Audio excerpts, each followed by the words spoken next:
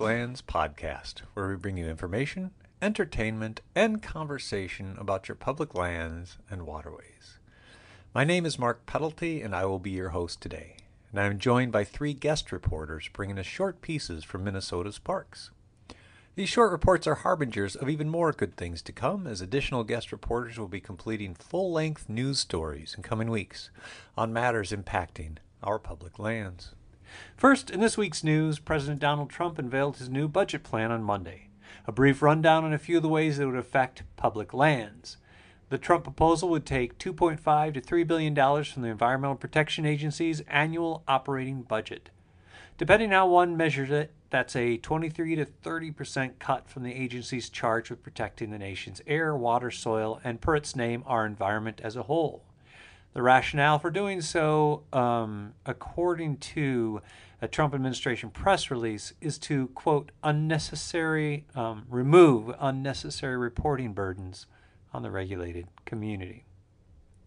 Perhaps the tagline for Allison Katie's commentary in Fortune magazine expresses it best when saying that Trump's infrastructure plan is, quote, a win for developers and a loss for virtually everyone else. Some EPA programs would be hit particularly hard. The arm of the EPA that oversees corporate compliance, for example. They'd have its budget slashed by 40%. The 2019 budget would also use energy sales on public lands to help fund infrastructure projects, and in that same interest would give Interior Secretary Ryan Zinke sole power to approve construction of oil and gas pipelines through the national parks. That's currently up to Congress to decide. Meanwhile, there will be far fewer national park rangers to protect the parks through which these new pipelines would flow, as the budget seeks to eliminate 2,000 national park ranger positions. Among the many programs and funds that would be eliminated or receive $0 for their operating budgets are the National Wildlife Refuge Fund, the Great Lakes Chesapeake Bay and Puget Sound cleanup programs, and Energy Star, which informs consumers which home appliances are most energy efficient. According to The Atlantic, the Superfund, which is EPA's program that cleans up toxic chemical spill sites that become public health hazards, will have its budget cut by 25%. Such a cut will halt many cleanups. In addition to The Atlantic, information for this report was drawn from The Washington Post, Fortune magazine, and The Hill.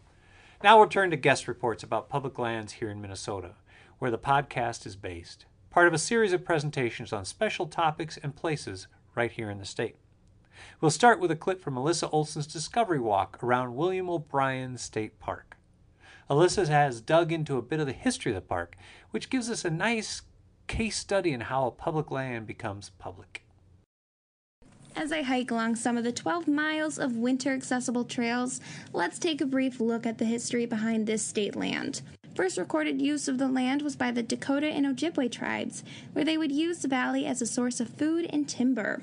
In the 1600s, when European trappers disrupted the land, fur trapping became the largest industry in the region. That lasted for about 50 years before sawmills started to flourish up and down the St. Croix River. By the mid-1800s, nearly all of the white pine in the valley was cleared, and the land was sold to private owners, such as William O'Brien. In 1947, William O'Brien's daughter donated 180 acres of land to be developed into a state park as a memoriam for her late father. Over the years, other private owners began to donate land to help make up the over 2,000 acres of state-protected land that exists there today. Thanks, Alyssa. Now, Lindsay Dark will cover a few of the sustainability efforts at the Arboretum and takes us on a short sound walk around the grounds. As with all of the guest reports I've excerpted here, these are small clips from much longer discovery reports on a very wide range of park features. My first stop was the Oswald Visitor Center. This building houses an art gallery, cafe, gift shop, observatory, and the Anderson Horticultural Library. The 45,000 square foot building is heated and cooled with geothermal energy, which is a free, highly efficient, and renewable resource.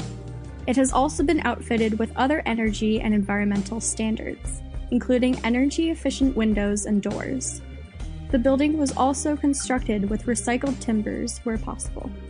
The Arboretum's stewardship practices in the visitor center extend to eliminating the sale of plastic water bottles and providing organic, cage-free, free-range, and fair-trade food products in their cafe. The cafe being an extension of university dining services, they also participate in their organic compost program. Once I had sufficiently poked around the Oswald Visitor Center, I headed outside to explore the grounds.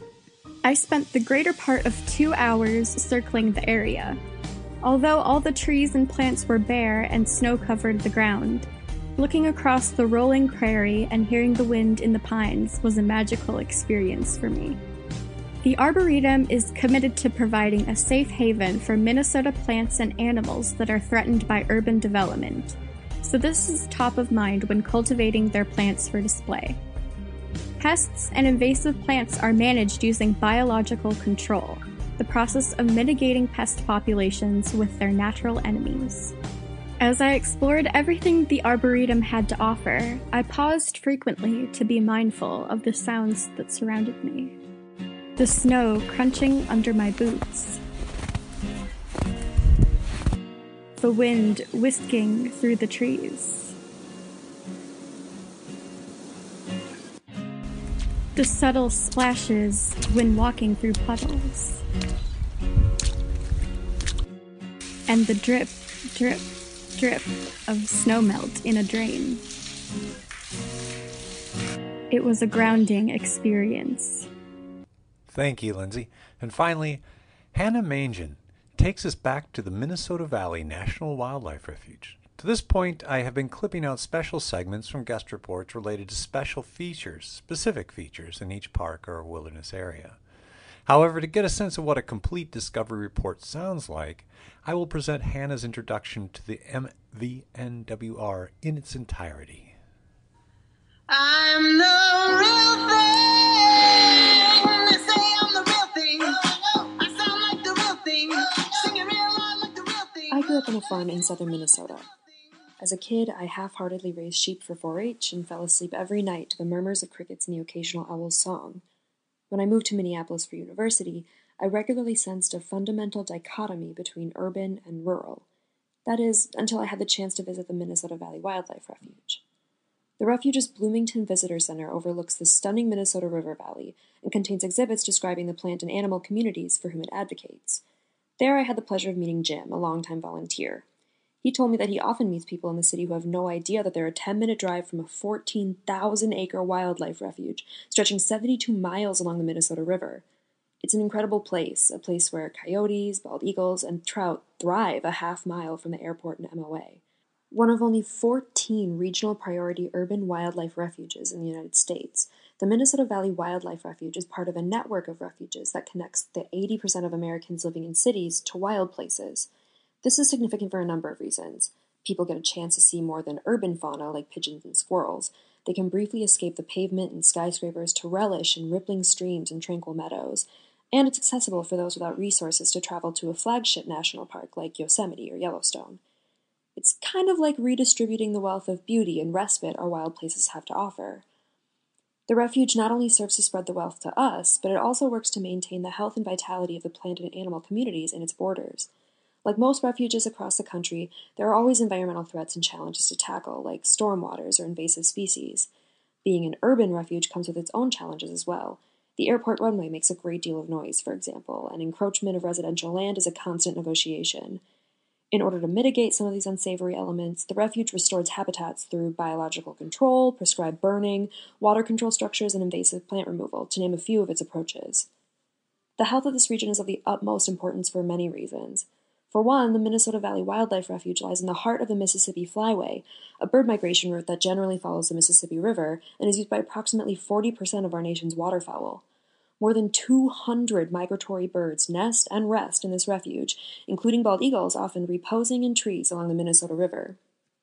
Visitors to the refuge can rent free binoculars and birdwatching books to engage with the wild's winged inhabitants and hear the clear, plaintive cry of the eastern meadowlark, the bubbling, erratic song of the bobolink, or the rolling trill of the red-bellied woodpecker.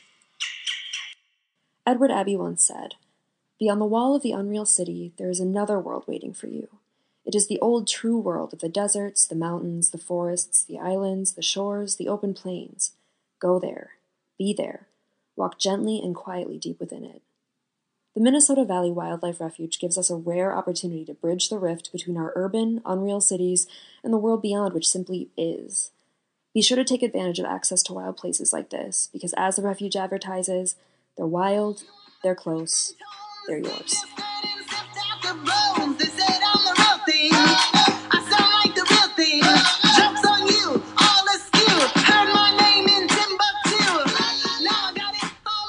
Big shout out to guest reporters Alyssa Olson, Lindsay Dark, and Hannah Mangian for this week's special reports. Next week we'll start a series of longer, issue-oriented audio reports, in-depth news stories from public lands around the Twin Cities metro area, and always we will start with a national or global news story or two related to our public lands. Until next week, I hope you have a chance to get out and enjoy a public land or park near you.